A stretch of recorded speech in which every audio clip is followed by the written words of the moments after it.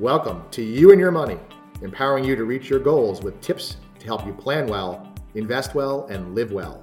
Today's episode features Liesl Cording, Senior Vice President and Financial Advisor at Weiss Hale & Zahansky Strategic Wealth Advisors.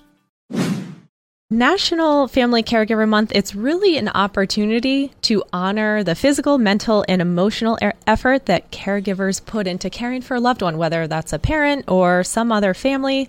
But it's important to also tend to your own needs as well. And people that are in, we have this term for it, the sandwich generation. So they're people that are between ages 40 to 59, and they have maybe a parent over age 65, and they're probably still caring for a child. So it's very important to understand your resources. While if you're faced with this responsibility of becoming a full-time caregiver, you might think your only option is to leave the workforce. But actually, there's a couple of things to consider. Number one, the Family Medical Leave Act, and that allows eligible employees of covered employers to take unpaid job protected leave for a period of time if they have to help out a family member. Now that could probably be for a couple of months.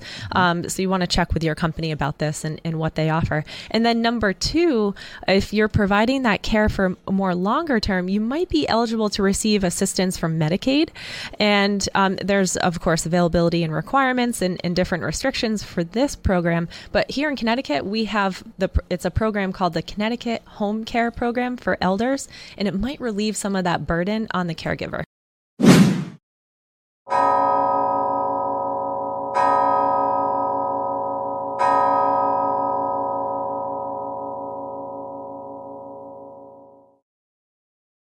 Caregivers should think about themselves too. I know they're giving a lot of effort into caring for this, loved one, but providing the best care for a loved one may come at a high cost, especially if you decide to retire early. So thinking of that sandwich generation, number one, you'll miss out on contributions to your retirement plan. So you're no longer working, probably can't make contributions to a retirement plan, and you're probably going to have a longer retirement because you're retiring early. Number two, if you retire early, you might not be able to access Social Security yet, Medicare if you're under age 65, and if you have pension benefits, those might not start until later as well. And then number three, if you're planning to take money out of retirement accounts, you might be hit with withdrawal penalties and extra taxes.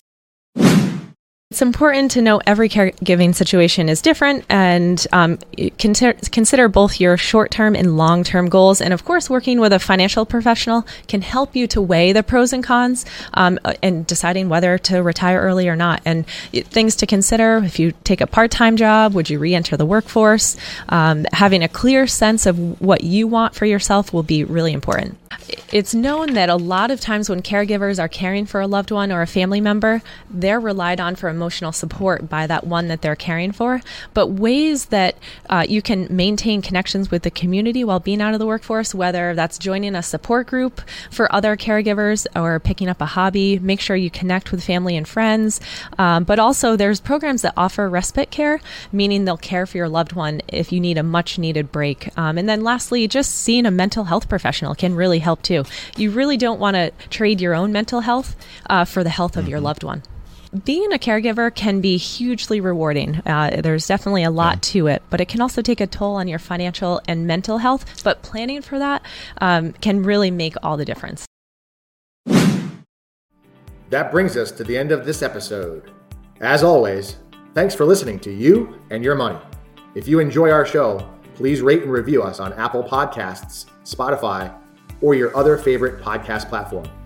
And find even more episodes, videos, and other resources at our website, whzwealth.com. Be sure to come back next week for more tips to help you live fearlessly and pursue your financial and life goals. Until then, live well.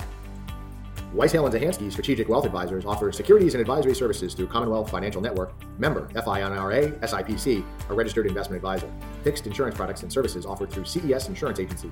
They practice at 697 Pomfret Street, Pomfret Center, Connecticut, 06259, and can be reached at 860-928-2341. Weiss Hale & Zahansky Strategic Wealth Advisors do not provide legal or tax advice. The tenured financial services team strives to support clients in achieving their financial life goals. For more information regarding wealth management and customized financial planning with Weiss Hale & Zahansky Strategic Wealth Advisors, please visit www.whzwealth.com.